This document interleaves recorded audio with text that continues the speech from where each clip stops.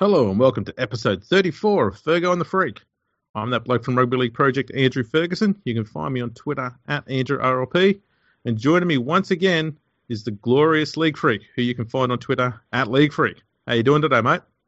I'm doing pretty good. Somebody on Twitter called me out for being satirical, and it's worrying me because I think they're onto me. You're satirical? Yeah. It's me. I used to say I'm good at satire, but I think Brian Noble is better because if you saw some of his selections for Great Britain, wow. Well, I'll tell you what, if you had to pick between your satire and Brian Noble's, I'm going to have to put you second, mate. Yeah, definitely. I agree. 100%. Especially when you look at his all-time team. We looked at his all-time Super League team the other day. It was pretty good. Yeah, that was good for a laugh. Yeah. And we should go through some of them teams. We'll go through. We could maybe make an episode where we go through some of those teams and then name our own teams and try and out-funny them. That sounds like a challenge I'm more than happy to accept. Now, here comes a lovely segue. Speaking of challenges, the New South Wales Blues are up against one this weekend when they've got to take on Queensland in the second State of Origin game. And for the last 2 weeks, we've heard the same sort of people constantly banging on about who's going to be in the New South Wales side and how most of them didn't actually get named. Big changes for the New South Wales side, 7 all up, I think it was. Yeah. And Queensland's had 2. So we'll go through the Queensland lineup first. So from fullback, we've got Kalen Ponga, Corey Oates, Michael Morgan, Will Chambers, Dane Gagai, Cameron Munster, Daly Cherry Evans, Dylan Napa, Ben Hunt, Josh Papali, Felice Kafusi, Matt Gillette, and Josh Maguire. On the bench is Mbai, Jared Wallace, Tim Glasby, and David Fafita. So Wallace and Glasby are the additions on the bench there. That's pretty much it. Thoughts? It's kind of the Queensland thing. It's steady as she goes. They had a couple of injuries that they had to deal with in Jai Arrow, who I can't remember. It was his ankle, I think, that he hurt. Yeah. And Offengawi, who had that terrible cut on his knee from Origin 1, which must be absolutely shocking because they've said he's going to be out about 3 weeks to a month. And probably he's going to miss Origin 3, they reckon. So that's shocking. But outside of that, yeah, it's just steady as she goes. Didn't need to make any changes. Played really well. And it's what you would expect out of Queensland. Yeah, I don't mind it. I would have liked to have seen Kurt Capewell come on and replace Moses Mbai because you can use Capewell in the back, so you can also use him as part of the forward rotation. I think that just adds a bit of extra value to that position in the side. But other than that, it's to be expected, I guess. Yeah, and it's hard to change a winning combination. Mbai, I didn't think was that good in Origin 1. It was kind of what we sort of both said to each other, and that he kind of seemed out of place a little bit. And that's not that, he played terribly or anything. I just think that they probably could have picked somebody else on the bench that would have had more impact. It's interesting that they've got Corey Norman in their extended squad. Norman's only been back from a facial injury a couple of weeks. His form in the last game wasn't great. I think for the Dragons, he was a little bit passive, but they've still brought him into the side. I guess that's just in case they get an injury in the halves. But yeah, and they've got Edric Lee as well and Christian Welsh that they've brought in their extended squad. Bit surprised Lee's there, but I can see where you would maybe like him for his height.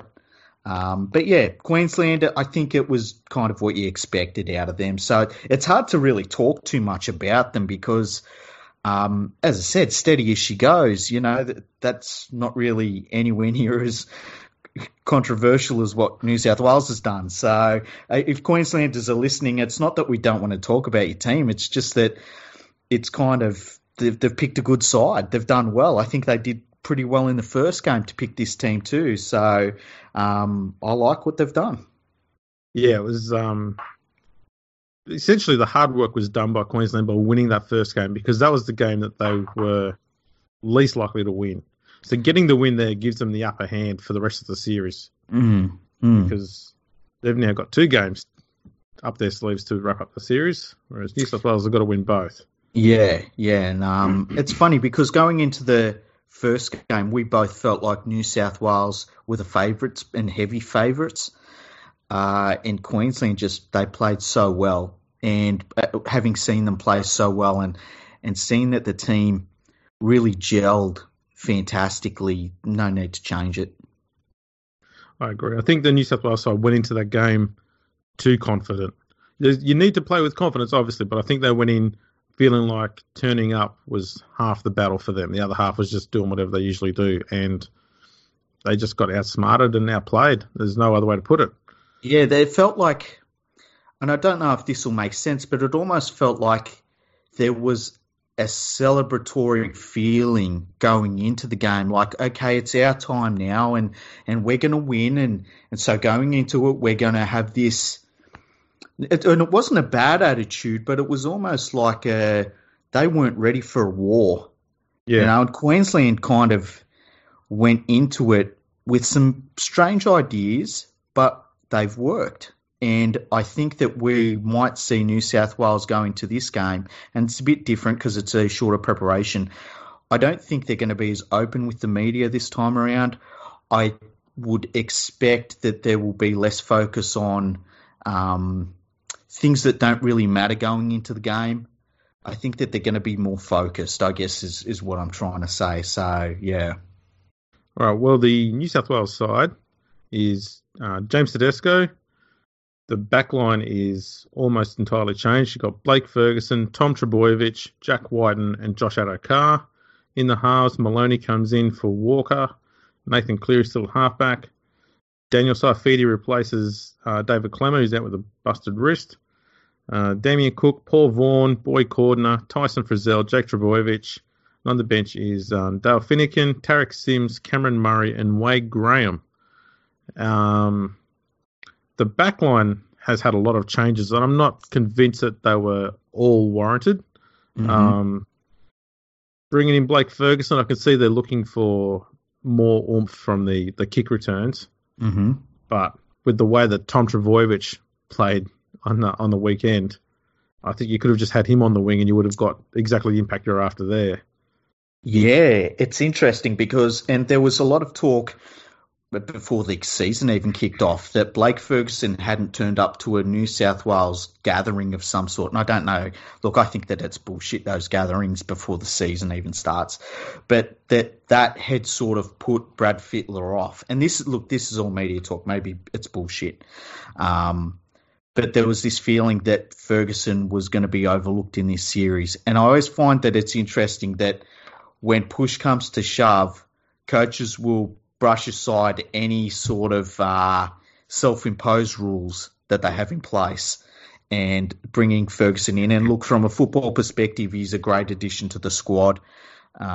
He's a big body. He does a lot of work for a winger. He's one of the best wingers in the game. But I think it's interesting that they've kind of gone against some of the things that were coming out of the Blues camp coming into the season about people they wanted and their commitment to the Blues cause. Trbojevic, I think I would have brought him straight in on the wing, and he's one of those players that, kind of like the Morris brothers, the Trbojevics, that there are some players, and it just so happens they're brothers as well, there are some players that are just rep players, and you know you can bring them in and they will do the job every single time.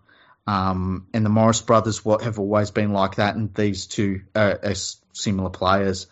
I think dropping Morris is very, very surprising because he was one of New South Wales' best players in that first game, and he hasn't really done anything to be dropped. I don't know if he's picked up an injury or something. Because I mean, what do you think about that? He'd been dropped from the centres after not really. Yeah, look, apparently Freddie said he was after game breakers. And fair enough. You know, I wouldn't say Josh is in the same category when it comes to game breakers as Ferguson, Trbojevic and Whiten. So I can understand. So to that point, I think he's correct. But The problem I've got with this side is I don't think you're going to get the maximum value out of Tom Trbojevic by playing him at centre. Yeah, I agree. I'd rather, if you have to have those two there, I'd rather Ferguson at centre. See, I've watched Ferguson play, because Ferguson's wanted to play centre, and Parramatta's played him at centre, and he's been pretty mixed at centre. Yeah. I think in Origin he might do a good job, but he's definitely a specialist winger in my opinion. And I think that Tom Trbojevic, I don't know that I look at him and think centre. I think he'll do the job. But when you go into game one with Latrell Mitchell and Morris as your centres, and you drop them because you want more strike players, and you're basically putting a fullback / winger in, or a fullback / 5'8" these days into the centres, it's a little bit of a worry for me. And it's a roll of the dice by Fittler, and I get that, and I think that at some point you do have to roll the dice. But it's maybe not one that I would have done. No, because especially when you consider that, these centres are going to have to be defending against the likes of Ponga, Munster, Gillette, Kaufusi. Mm-hmm. To have a bloke who's been playing 5'8" all year in one centre spot and a bloke who's a fullback at the other, I just think that's a huge risk that didn't need to be taken. I think they probably could have left Ferguson out, put Tom on the wing, and left Josh Morris in at one centre spot. I think Whiten is capable of playing in the other centre spot. Mm-hmm. Like if he's up against Chambers, I think he'll be able to handle that perfectly fine. But the way they're lining up, it looks like Tom will be up against Chambers, and Whiten will be up against Morgan. And so I worry about that defensively more than anything. Yeah, and I think, and what we're talking about, the centres, look, I don't know what's going on with Latrell Mitchell, but I feel as though, and he had the worst game of his career in Origin 1, I feel as though something obviously was off in that first camp, that because as a talent, I would pick him. But obviously there's been something that was going on in the camp, and it might have just been that he's just a young bloke that is being a bit overwhelmed with not only talk about his club contract and things like that. I don't necessarily think it's anything terrible that's going on. I think maybe they just sensed that he just needed a break or something, I wonder if that bullshit over the that's what it was, over that sex tape that allegedly involved him when, I wonder if that impacted on him. Yeah, and like to a degree that it impacted him mentally, and that's why he needed to have that week away to sort of get away from the media and stuff and just have some time with his family and then come back and play footy. Because he wasn't bad on the weekend either for the Roosters, but he wasn't as involved as he usually is. That could be down to the fact that he didn't have Tedesco as he's, combining with him on the side there. Mm-hmm. So, I don't know. I agree. I don't think he deserved to be dropped. I can see why he was because of his poor game, but I think if you drop every single player because of one poor game, you're going to have so many changes going on every single game that you're going to have your backs up against the wall every time. The chances of winning are going to be pretty slim, I'd say. Yeah, and look, if they'd have gone into game 2 with Mitchell and Morris again, I wouldn't have blinked an eye. I would have been like, yep, no worries. Yeah. So I guess that's why it stands out, these changes that they've made to their outside backs. It's kind of crazy that you look at their outside backs and it's Carr and Tedesco are the only ones that have not changed. And the other thing is too, Whiten in that first game, he come in off the bench, and we've talked about there didn't seem to really be a plan for him. He come in and covered for Mitchell when he'd been sent to the bin.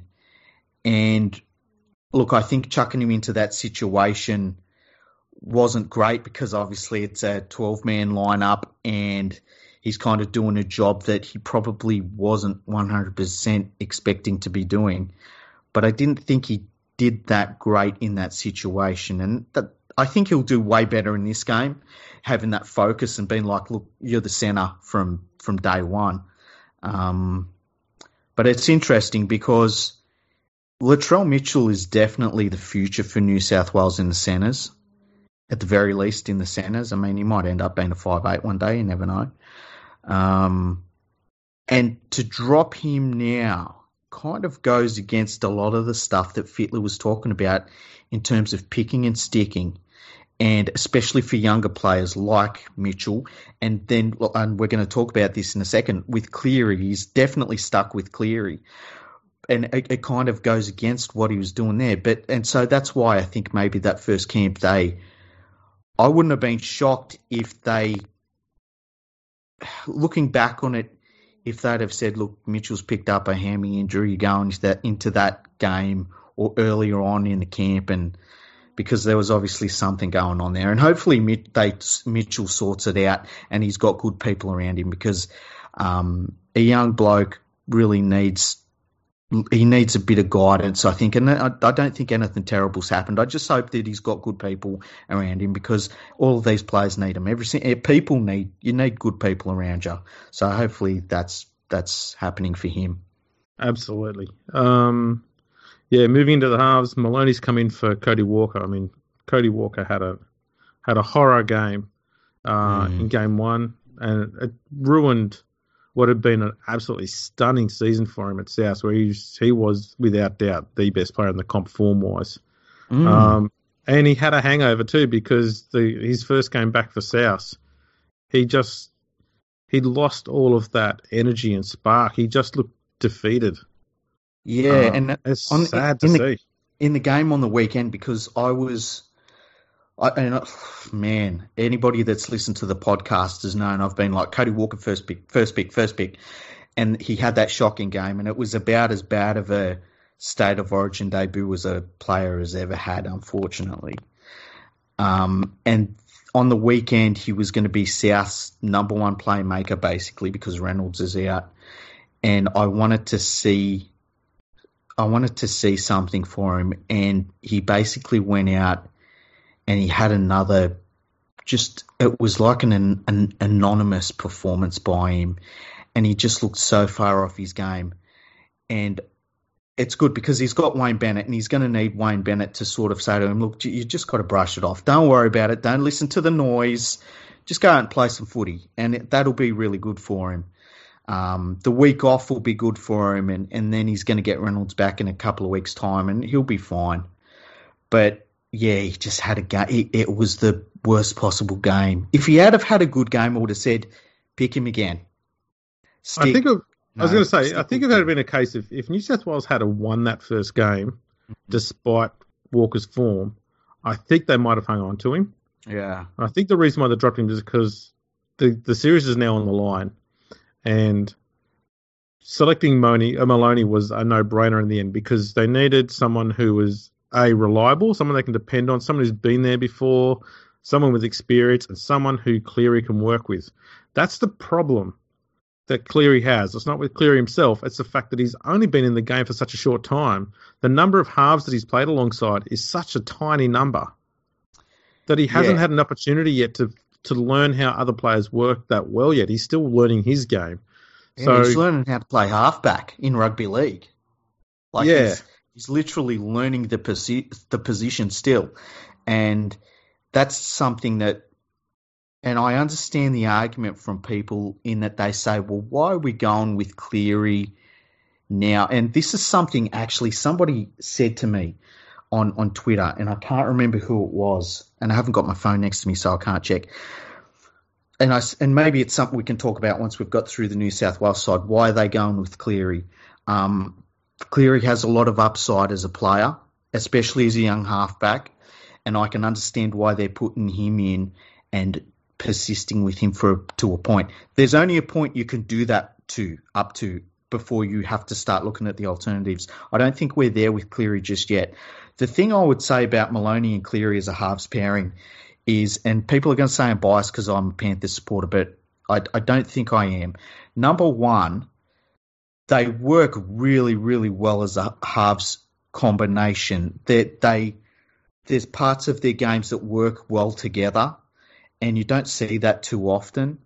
And number two, with the very short preparation, we've only got 7 days until the game kicks off. Keeping in mind, you've got to fly to Perth, and so it's a very short preparation for these State of Origin teams.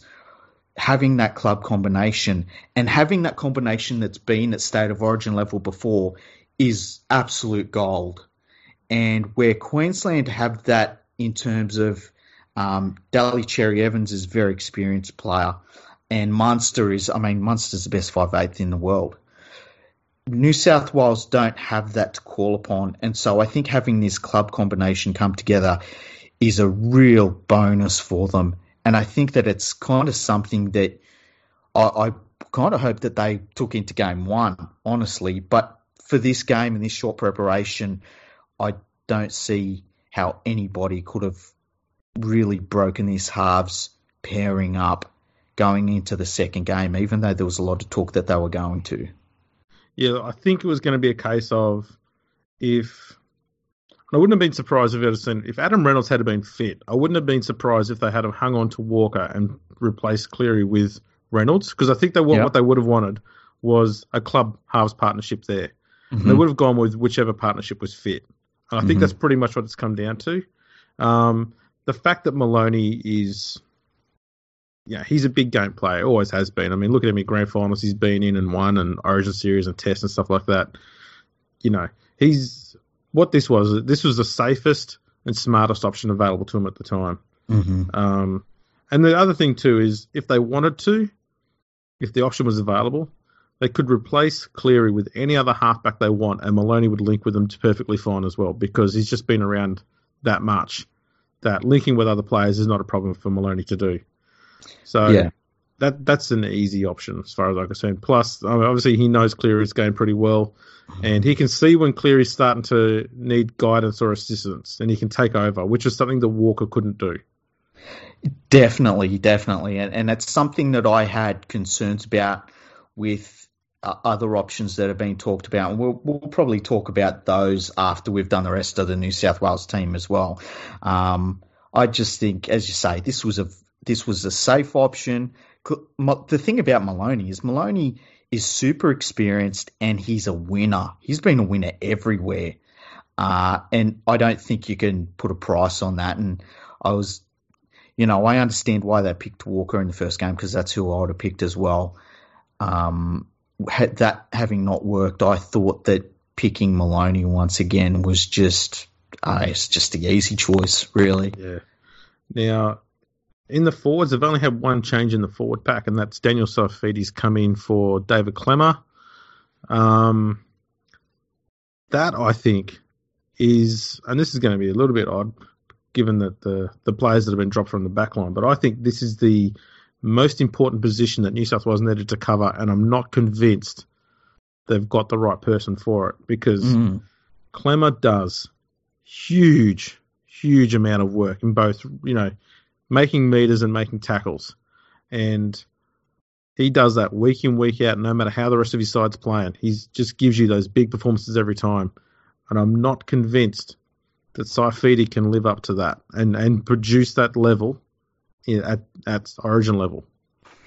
Yeah, I mean, we're going to find out. It's not a big sample size to be going on. He seems to have come out of nowhere in the last probably month, where people have been pushing him, and it's shocked me a little bit. I personally would have gone with Campbell Gillard just on two things. Number one, I think he's been playing better over the last few weeks. He didn't have a great game on the weekend, but I think between him having experience and having been there and done that, and his form getting better, I just think it would have been, once again, a safer bet to bring him into the side. He's a bit of a known quantity. And so that's the direction I would have gone in. And Fittler's gone a different way. It seems to be, he's the bolter in the side, in my opinion. Likewise. And we're going to find out. We'll see if he's up to it. Yeah, because I would have thought someone like an Alex Twal wouldn't have been too bad there because he does make plenty of meters for the Tigers. Mm-hmm. He's more of that harder ball running style, but yeah, we'll see. I hope he kills it. Same here. The next is on the bench. There's three new bench players for New South Wales, and that's Dale Finucane. My view, long overdue a run there. Yep, definitely. Tarek Sims and Wade Graham. That's a surprise one, given he'd been out for 9 months. He's come back and played two pretty much half games, but the impact he had on that Sharks side when he came on the field in both his 2 games changed the matches. So when he came on against Parramatta in his first game back, it just laid on tries, a handful of tries, and was just a constant menace out there. And then he came on last week when they were down by 20, and Cronulla ended up losing the game by 2 points. Just the impact he has. And he looks so fast and so fit compared to how I've seen him for the last 3 or 4 years. I don't think that he's going to be a risk at all. The only thing I'd be worried about is how many minutes he can play. But yeah, that's a small concern. The good thing for him is he's played a lot of football with James Maloney. So when he does get on the field, I think they're going to have a very, very good link there on the left side. Yeah, and it's interesting that, he's only had a couple of games back from, I think it was an ACL tear. Yeah. And it's crazy that it looks, if somebody had said, he had a wrist injury, it would make more sense. Yeah. In terms of he looks really fit. He, as you say, he looks like he's not carrying as much weight as he has in recent years, and he looks better for it. He looks mobile, which is crazy coming off an ACL tear. I've got no problems with him being in the side, and I think he's a really good addition. The other thing too is Wade Graham is one of those players that has a sense of when you've got to put a hit on someone. He's very good at reading defensively what he needs to do, and sometimes there's just times when you've got to go out and you just got to put someone on their ass, and it can change the game, and he can do that. I really like this bench. This to me looks like a State of Origin bench. I like Sims. I think Sims has had a really good season, and I think it's, as long as, and he hasn't done too many of the, what I call Sims things, where they'll drop a bad pass or give away a silly penalty. He seems to have cut that almost out of his game. Or start a 35-man brawl. Yeah, just weird stuff, where you go like, what is he doing? He's had a really good season, and this to me looks like a State of Origin bench. And, that's the thing with Whiten in the last game. Whiten sort of unbalanced the bench for me. And this one looks good. This is what I would expect out of New South Wales. And so I really like this bench. What about you? Are you the same, or do you think differently? My only concern is there isn't a real huge body on the bench to get involved in the prop rotation. Mm-hmm. It's a mobile bench, basically full of back rowers. I wouldn't be surprised if Finucane spends most of his time at prop, especially after the first 25 minutes. I think he'll probably come on and he'll just be doing a ton of defensive work in the middle, because he can. He's just a machine like that. Yeah. And Sims will be kind of brought in for the opposite reason. He'll be brought in to just run crazy lines like an absolute madman. Yeah. And Wade Graham is essentially their bench utility. But I wouldn't want him playing anywhere other than on the left side. Yeah. So I wouldn't be surprised if Wade sort of comes in and fills in for one of the centres, actually. See, I think looking at this bench, and there's some strike in this bench. Oh, shit, yeah. And I wonder if in game one, Brad Fittler felt as though he didn't get enough in terms of attack out of his pack. I think he would have probably been happy with some of the go forward that they had and stuff like that. But I wonder if he feels as though he needs to put on a little bit more game breaking from the pack, That's my guess, and maybe that's why he's gone with these players in terms of because this bench is it could be really fucking dangerous for New South Wales, for Queensland, sorry. And I think that they're going to have to worry more about these players than they did the New South Wales players in the first game up front. That's one of the things definitely that jumps out at me. So, yeah. Yeah, it's going to be interesting. I think the first 20 minutes of this game, especially if Queensland scores, may decide the match. But if the scores are still level at around that 25-30 minute mark, I'd say New South Wales have probably got a better chance of coming home towards the end of the match. Because they've just got that mobility on the bench. It's going to make them a bit quicker at the back end of the game. Yeah, you'd think so. And look, that's the other thing. Maybe Fittler was just like, we lacked mobility. You know, it's weird when you look at all of these changes, though, and you think that. And look, people are saying, that it was an intercept try that basically cost New South Wales the game. The game was pretty much over when New South Wales put on that last try. So it wasn't just a close game that they only just lost. I think it was a bigger loss than the scoreline suggested. That's right. The Blues were never in that game. Yeah, and I think that they definitely needed to make a few changes, but it's a lot of changes considering they weren't terrible. Yeah, no, I agree. They weren't. As I said too, I don't think the backs could have been blamed for the performance yet. They're the ones that copped all the changes. So, yeah, we'll see what goes on. Okay, so how about we talk about now Mitchell Pearce, the media darling. Yeah, so he's an interesting one. So after game one, even before game one, certain sections of the mainstream media were pushing hard for him to be added back to the New South Wales side. You could almost hear the glee in some of their voices when New South Wales lost that first game. Walker had got, substituted. Cleary didn't get man of the match because it almost meant that they could sit there and push for Pearce again. And straight away, Pearce is going to get recalled. And then sure enough, there was talks that he has been recalled. He's going to be in the side.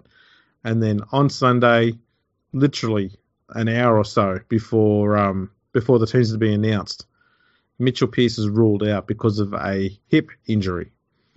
And we heard one excuse from, I think it was Matty Johns after the last game on Sunday, saying that Mitch Pearce felt he could probably play, but he didn't think he'd be able to play to his maximum ability, and therefore he ruled himself out. And while noble, the sentiment may be, I also think given the way that Mitchell Pearce had been speaking about all of the origin speculation that had been put to him prior to that, that there was a part of him that said he just didn't want to play in the match at all. And if that's the case, I say full credit to you. If you don't think you're going to go into a game and play brilliantly, or if you're not confident that you're going to be able to produce the performance that's required, then good on you for having the balls to say you need to pick someone else. Yeah, and I tweeted when the news came out that he wasn't going to play, and it was almost a choice. Not almost a choice, it was a choice at the end of the day. I tweeted that I think all of the noise and stuff, and he just doesn't need this shit. He's done this for so long, and it's been such a big part of his career, and it's weighed on him for so long. And then he finally gets up to Newcastle where it felt like he'd finally got rid of that baggage and was just able to go out there and play club footy and not have to worry about it. And then it was all lumped on him again. And look, on the weekend, he played really poorly. I mean, he was pretty much anonymous for Newcastle and really shoveled it off to Ponga for most of the match to do the playmaking duties. And it was basically the worst, once again, almost like Walker, the worst sort of performance you would have wanted out of a player that you were hoping to pick. And he has been carrying a bit of an injury, but I feel as though if Newcastle was playing on Thursday night, be backing up for Newcastle. And I can understand that you need more at Origin level. But I feel as though it was almost a case of him probably thinking, man, I just don't need this. Just leave him to play club footy. I did that for so long. I don't need it in my life anymore. You look at all of the shit that's been surrounding him because of it. If Mitchell Pearce come out and officially retired from playing State of Origin tomorrow, having not played, last season or this season, I would understand that decision. I would understand him having to come out publicly and say that, because I just don't think he needs this anymore. And good luck to him. And it must be such a relief for him to not have to be dealing with this shit all week. Yeah. I believe he still harbours a desire to play for Australia. Mm-hmm. And so, I don't know, I think I wouldn't be surprised if a part of him thinks that playing in a losing New South Wales State of Origin series side, which is potentially something that could happen if he played in this game too, may well hamper his opportunities. Mm-hmm. Because gone are the days when you need to play Origin to get a test jumper. Just doesn't happen anymore. No. So he's probably thinking long game. I can probably get a spot in the Australian side at the end of the year. Yeah. That's his long-term goal. And I think he'd be perfectly fine at test level. Yeah, so do I. In fact, I think you could probably pick him in a test side, and depending on who's available and who's not, and if he come down to it, I could see where you could pick someone like Pearce on the bench and have him as almost your backup hooker if that's the way you want it to go. And he'd cover your halves as well if needed. But, I felt like it was just a move by him where it was like, man, I've had my time. Can you just leave me alone? Yeah. And I understand that completely. And we talked about it a little bit in the last episode that we did about State of Origin, where it's like it kind of sucks to be in a position where you've got a player who's a good player and he's playing well for his club, but he's played so poorly for New South Wales for so long and never got them to where they needed to be. And, man, you just can't pick him again, and you don't like to be in that position where you're going crazy because they're going to pick someone who shouldn't be selected again. And, I mean, he's got to live that. I can't even imagine what that's like. So as I said, I was going to say that's kind of why I thought it was a psychological thing, and I think it's just something that's burning him out a bit mentally. He's just gone, I'm done with it. He just needs to move on and do something else. Mm-hmm. Yeah, definitely. And he's been, I mean, you can see this year, he's been enjoying his club footy this year, and it's shown in the way he's played. Yeah, and I just hope that he's left alone now.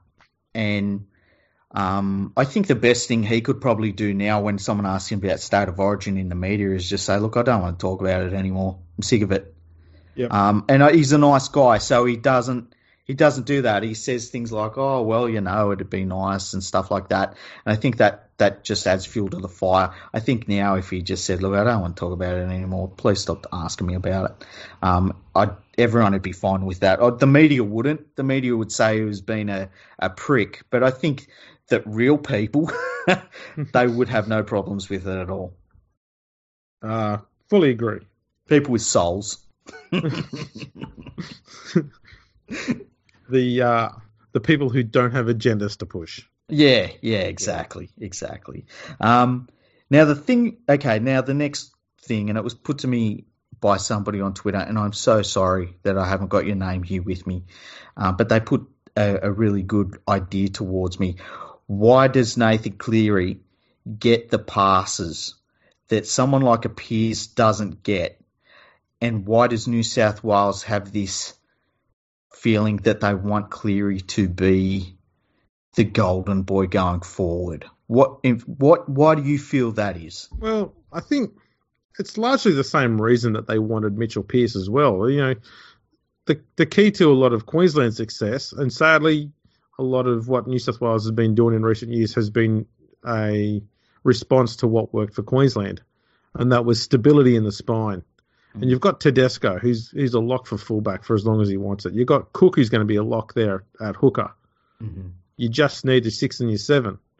And you've found yourself a halfback who's both young and has potential to get a lot better than what he currently is. And very good defensively. Yeah. So it's a very strong base to work from. And to be honest, it's very much the same things that worked for Mitchell Pearce when he was first picked at a young age. Yeah. Good defender, come from a club that had a good run of winning. It made sense to try that young player there. The benefit for Cleary is that he had a win in his first series. Yeah. Whereas Pearce had loss after loss after loss. Eventually that'll start to wear you down and break you. Mm-hmm. So I think it comes down to that. And I think it's a smart concept to work on a set squad. Mm-hmm. Cleary's biggest issue is more the fact that he just hasn't played with enough different players before. Because he just hasn't been around long enough. Yeah. And so that means it's harder for him to learn how to adapt to new players in a shorter period of time as it is for, say, a Maloney. Yeah. And we saw the same issues with Mitchell Pearce at the start of his career. I think for me, I probably would have waited on Cleary probably until he was 23, 24 before putting him in and sticking with him, just so he'd get that little bit more experience under his belt. And that's something Phil Gould was very big on too. He was like, you should wait, but if you do pick him, you got to stick with him. Yeah. I think, I would have probably gone with an Adam Reynolds type player or something like that. Someone steady who had a very good kicking game in Origin. Mm-hmm. I probably would have gone with him until Cleary was that 23, 24 years of age and he'd played a bit of footy. That to me would have been probably better than what they did. But yeah, in the end, you've made your decision. He's young, which means you can't just go and pick a 21-year-old and just go, oh, you ain't no good and just throw him away. You've got to stick with him. And that's pretty much they kind of backed themselves into a corner a bit there. I think they pulled the trigger on him a bit early. That's my only criticism. Yeah, and the weird thing was it worked. And that also backs you further into the corner. Because if you dropped him after game one, and look, I didn't think he did anything particularly bad in game one, especially when you consider that all of a sudden he was the only playmaker out there. Like, he was just on his own. And he's a 21-year-old still learning the position on his own in an Origin match, number one playmaker, and no one else, no one even remotely close was there. I think he did all right in State of Origin 1, but all right doesn't win you games. I think the thing that worries me a little bit when you commit to somebody in the position that Cleary is in, and this, I guess a similar thing happened to Pearce, you want to be able to have a halfback at their age, at this age, and when Cleary, Pearce was a young bloke, you want to be able to say to them, go out, do what you think you got to do. You're going to make mistakes. It's not the end of the world. We don't care. We want you to make them mistakes because through their mistakes, you're going to learn what works and what doesn't work. And when you get a player like Nathan Cleary, who at this young age is the New South Wales series winning halfback, everything is like, 1,000 times more important. And so when he's playing for Penrith, if he tries something and it doesn't work, it's like, oh, Cleary, this is why they shouldn't pick him for New South Wales, blah, blah, blah, blah, blah. He's not the chosen one anymore, blah, blah, blah, blah, blah. Instead of it just being, oh, yeah, he's a 21-year-old halfback. He's going to make mistakes and that's okay. It'll make him a better player in the long run. And I think that's the risk that you run. And I don't think it's something that Queensland has so much themselves because I think when they have younger players, they're kind of allowed to be younger players. Whereas there's a point with New South Wales where, and this is something that Pearce had to deal with, everyone wanted him to be perfect from day one. They wanted him to be 30-year-old Brad Fittler. They wanted him to be 32-year-old Andrew Johns. They wanted him to be great defensively, have the perfect kicking game, not make mistakes anymore, be an incredible game manager. And that doesn't happen for a young halfback ever. And I think that is something that New South Wales has it lobbed onto Pearce, and now they've lobbed it onto Cleary. And even as a Panthers supporter, I worry that Cleary is focusing too much on being the steady halfback and not making mistakes and being too worried about trying things. And I think when you see Cleary at his best is when he's running the ball a lot, because he's a pretty good ball runner for a halfback. But that shows that he's also willing to try things. And I think when he goes back into his shell and he just tries to play the steady halfback, I think it might be a symptom of all of this stuff. And we saw a few weeks ago, Cleary come out and he said all of the negative attention was getting to him. And it really worried me, because you think of him as such a steady player, but he's a 21-year-old bloke. And he's growing up in a world of social media. There's no way he's not all over social media, even if he's not tweeting. You know, he'll still have a burner account. He'll still have all of this other stuff that he reads. And I worried because it definitely is getting to him, and I worry that it's going to affect his progression as a halfback going forward. Yeah, look, I think, and that's a big reason why I think Maloney is so important to him. Because he's so nonchalant about everything. Yeah. He just goes, mate, don't worry about it, with that weird voice he has. Yeah. don't worry about it, mate. She'll be all right. You just play your footy and have a bit of fun, eh? Exactly. That's the only impression you'll ever hear on this show, by the way. I don't know. Sometimes we do Queenslanders as well. Dude, I'm sorry. That was pretty solid, that. Yeah, I know. Yeah, look, I think I think they're in a situation they have to stick with Cleary now. What they do when Maloney retires or leaves, that's a big question. Yeah. And so I think they need to be looking at a young 5'8" who can work with him. I wouldn't be surprised if it's Latrell Mitchell in the future, because they've played a bit together already at this level. But at the same time, he's going to need a 5'8" who can take over essentially his halfback if Cleary's not having a good game.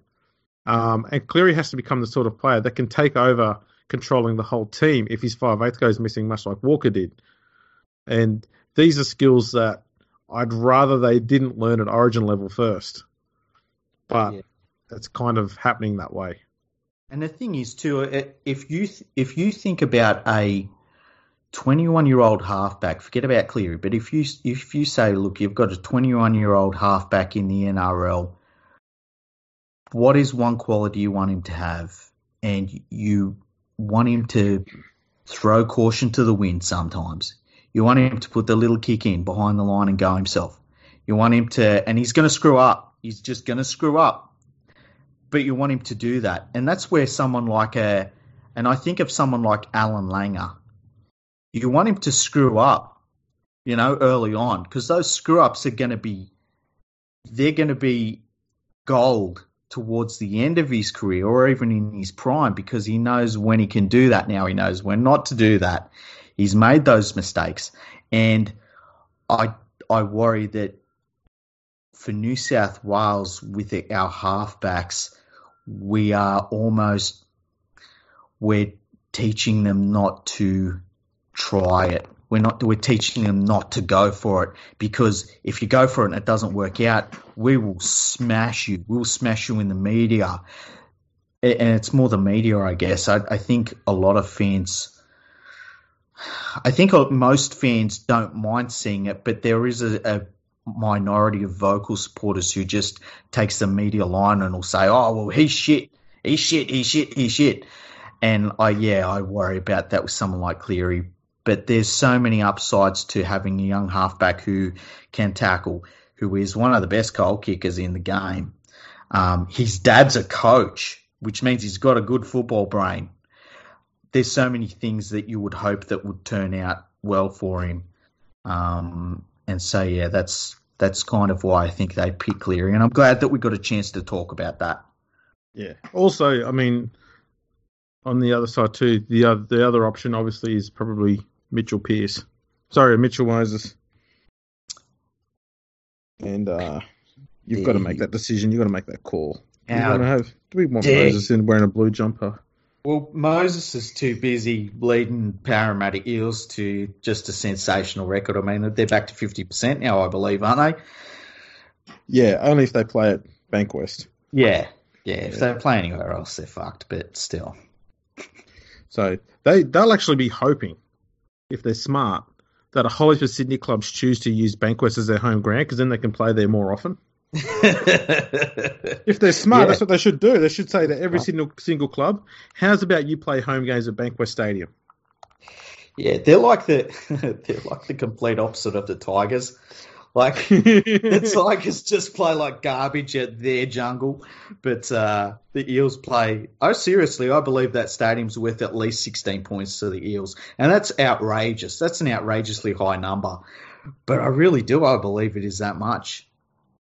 Yeah. There's one other thing I want to talk about with State of Origin.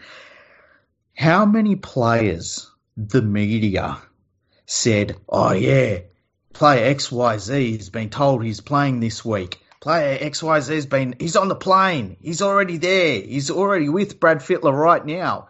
I saw him. He's getting on a plane right now. He's going to Sydney." Unbelievable how many players are playing in the State of Origin game. If you listen to the media, there's like 1,000 of them.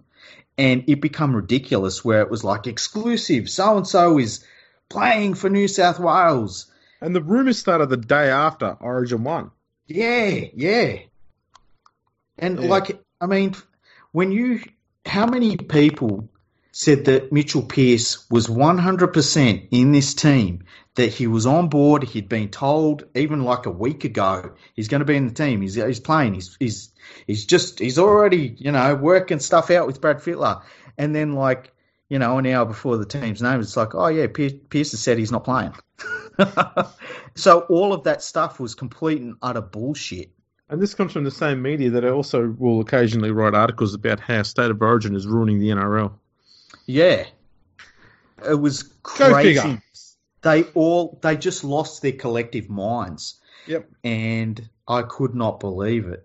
The funny thing was that, none of them said Sims was coming into the team. None of them. None of them were focused on that. They're only focused on Mitchell Pearce coming back. Yeah. And they were, how have New South Wales left this player out? How have New South Wales left that player out? And then they get selected. It's like, well, what the fuck were you talking about?